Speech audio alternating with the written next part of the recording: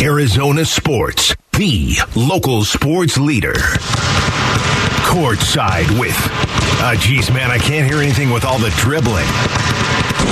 So, as I was trying to tell you, this is a new thing called Courtside with Kellan.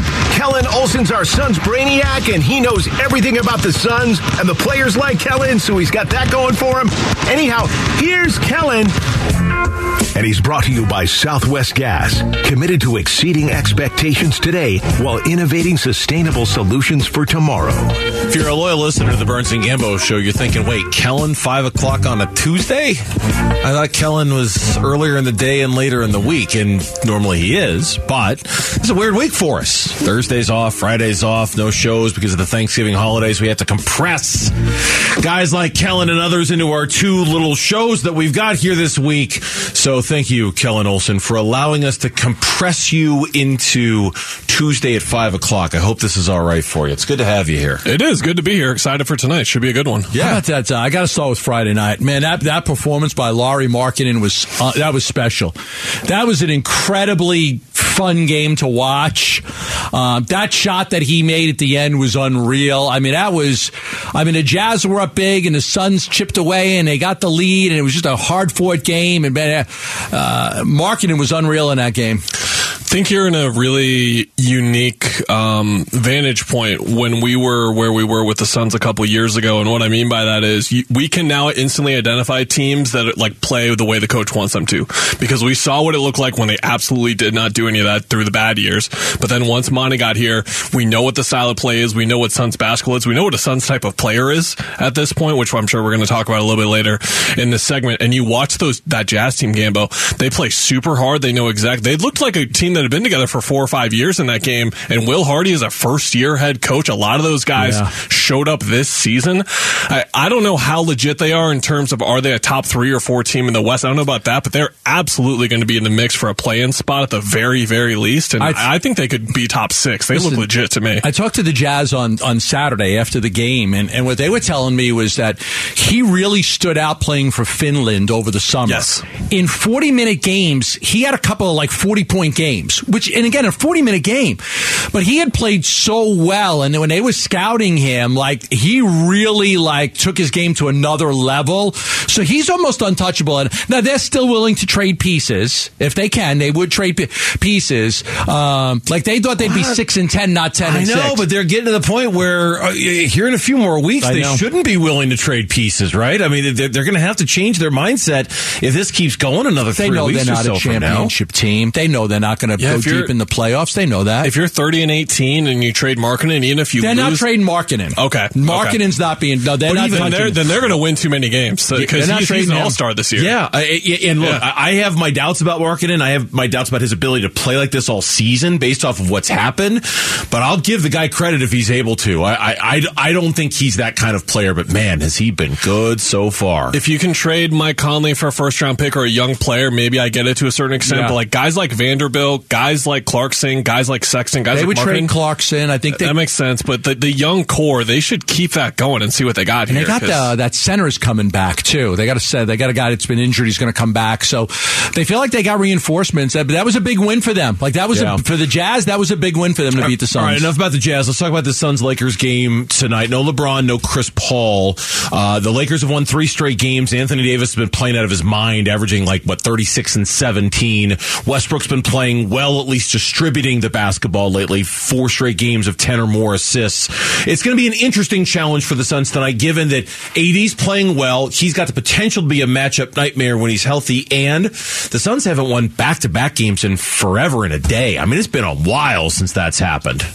It has. The key for me tonight is not Anthony Davis, because if he's playing the way that he has, he continues that tonight, you're not going to be able to stop him. He's going to put up 30 and 20 or something like that. It's just the form that he's in and the caliber of player that he is. The key is the other guys right now, because Lonnie Walker, I believe, is putting up 18 points per game over these last 3. Austin Reeves is putting up 17 a game over these last 3. Those are the 2 guys specifically where you look at their other sources of offense.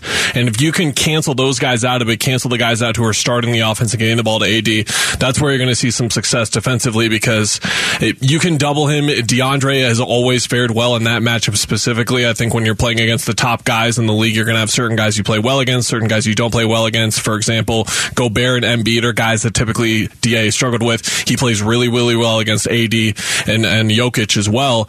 I think he's going to do well against AD tonight, but they really need to lock down those two guys specifically, because those are two young players who have been kind of inconsistent for them this year, but are really rolling right now. All right, I'm going to set you up by asking Gambo a question. There was a report today by Kevin O'Connor from The Ringer about interest in Bogdan Bogdanovic from the Atlanta Hawks. Now, you're saying no, that's not... I'm saying the Suns are not interested in trading for Bogdan Bogdanovic. That report is incorrect. Okay, so that combined with the names that were brought up last week, which were Collins. Kyle Kuzma, John Collins, who am I forgetting? KJ Martin, Harrison Barnes. Harrison Barnes. Okay, and of those names, the only one that you kind of left the door open, if I remember right, was Kyle Kuzma. Maybe somewhere down the road. And I don't know if Washington traded him, but Kuzma's the one guy I can't rule out, because I do believe that they like Kuzma, but I don't know if Washington would trade him. Okay, just a fun thought exercise. Of all of those names that Gambo said no to, which is the one that you wish they would think about saying yes to? Bogdanovic.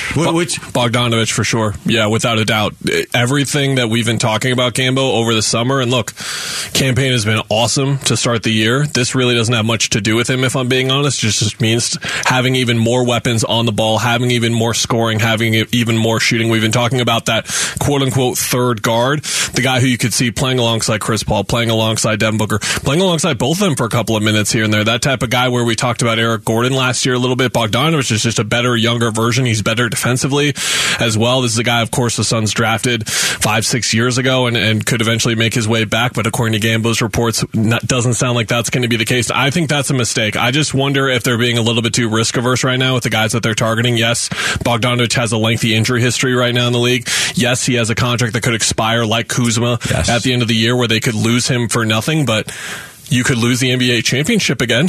You could also do that. And you don't have many cracks at this right now. And I just wonder if they're too worried about trading a first-round pick for a guy who could leave in 4 months and getting nothing in return. Well, you don't get nothing in return. What you get is another real crack at the NBA championship, and really not significantly increasing your odds, but increasing your odds and making yourself a better team for that run. I think they need to be a little bit more open to the risks that they should be taking. We're in the final week of November now. I mean, is there anybody that doesn't think that the player they're going to trade for is a guy that's not available right now, but will be in 3 weeks? Talking about Jay Crowder now? The Jay Crowder trade. Like they haven't. We're at the end of November. Like, we're in the final week of the month. Like, if in 3 weeks, a bunch of guys, a third of the league becomes available in about 3 weeks. It's very likely that the player they want is going to be available then. I think that there's at least a decent chance that that's how it's going to play out. Yeah, I just think they need to upgrade their roster in that kind of way with an offensive-minded guy, which is why Kuzma is someone who makes a ton of sense. We had Damian Lee on earlier today. Can I play this soundbite for you? I know we flipped it and did something with it at ArizonaSports.com. Damian Lee as part of our Off the Court segment. I mean, I'm not going to say it didn't. I mean, it's, you look at, not only myself, but Seth as well. Like, Seth, did training camp with Golden State before, and then, continued to blaze his own path. And, once it was, out of that realm of, he's here just because so-and-so, it really shows, the people that understand the game and watch the game versus the people that, take those lazy takes and say, Damian's just on the team because Steph, or, he's just here, like, let's say if I had a good game, it's because Steph. If I had a bad game, it's why did Steph have him on the team? Acknowledging that signing with the Suns was in part to get out of Steph Curry's shadow a little bit, because it's his brother-in-law, and maybe that might, people might think that's the only reason why he's on the team. I thought that was a very interesting acknowledgement by Damian today. I agree with kind of what he's getting at there. He won't say it. I'll say it. Those people are idiots. Damian Lee is a good basketball player. He is a rotation caliber player on contending teams. You guys remember when we were watching PJ Tucker on terrible Suns teams? We were like, there's a role for him in a second round of a playoff series where he swings a game, and then we see him get on Toronto, and then eventually, of course, with Milwaukee, he wins an NBA championship. We see it in Miami as well. And Damian Lee was one of those types of guys who bounced around for a couple of years, was on some Warriors teams, in fact, and then finally gets around to the Warriors was then, but still doesn't really kind of carve out a role. It looks like this year with the Suns is that kind of role. He's a very intelligent guy, both off the court and on the court. And it's no surprise to me that he just fits like a glove here. Yeah, he's a Suns guy to a T. I loved hearing that answer. Like, yes, I mean, part of the reason I left Golden State was to break away from Steph, the way Seth did, because, you know, if I do things, if I do something bad, then it's I'm only on the team because of Steph, and if I do something good, it's only because of Steph. He really just wanted to play. Great story on ArizonaSports.com right now. I just tweeted it out about that interview, but I really enjoyed that interview with Damian Lee. He's really close with a lot of those guys. After both of the games in Golden State, I was walking out of the locker room and kind of walking back to our media room where we're at like an hour after the game is ended, and he's still catching up with coaches, family members from there. When we talked to him about the first Golden State matchup, he, off the top of his head, mentioned the date exactly, and I think it's like January 9th, I want to say, where they go back to Golden State for the first time. So he's very close out there. He loves playing on that team, loves that organization clearly, but as you guys talked about, it's just there were other reasons for him to leave, and he made a good decision because he's coming here and playing the best basketball of his career so far. Okay, again, go to ArizonaSports.com, not only to read that Damian Lee story and more about him, but of course tomorrow and tonight, Kellan Olson will have his game recap story of the Suns Lakers a little late tonight, 8 o'clock tip time, which is why Kellan's joining us here at 5. So make sure you go to ArizonaSports.com for the analysis from Kellan. Nobody is better at it than he is. Take it to the bank. Kellan, thank you for stopping by. We appreciate it. Who are we taking down tonight, Gambo? The Aztecs, baby. We're doing it. Let's go. Bear down, baby. Bear down. U of A hoops, baby. I hear enough of this. Fork 'em on this. We have no U of A graduates here. Gambo's the closest I get with the 6 hosts. I got to bring it up whenever I get in here. Gambo's the closest thing you've got to a U of A alum here at the station. Yeah. Yes. I went to a good player. I went to U of A. To Bellis. Yeah, you went to U of A. I did go to U of A longer than I went to ASU. I went to all three, for those who don't know.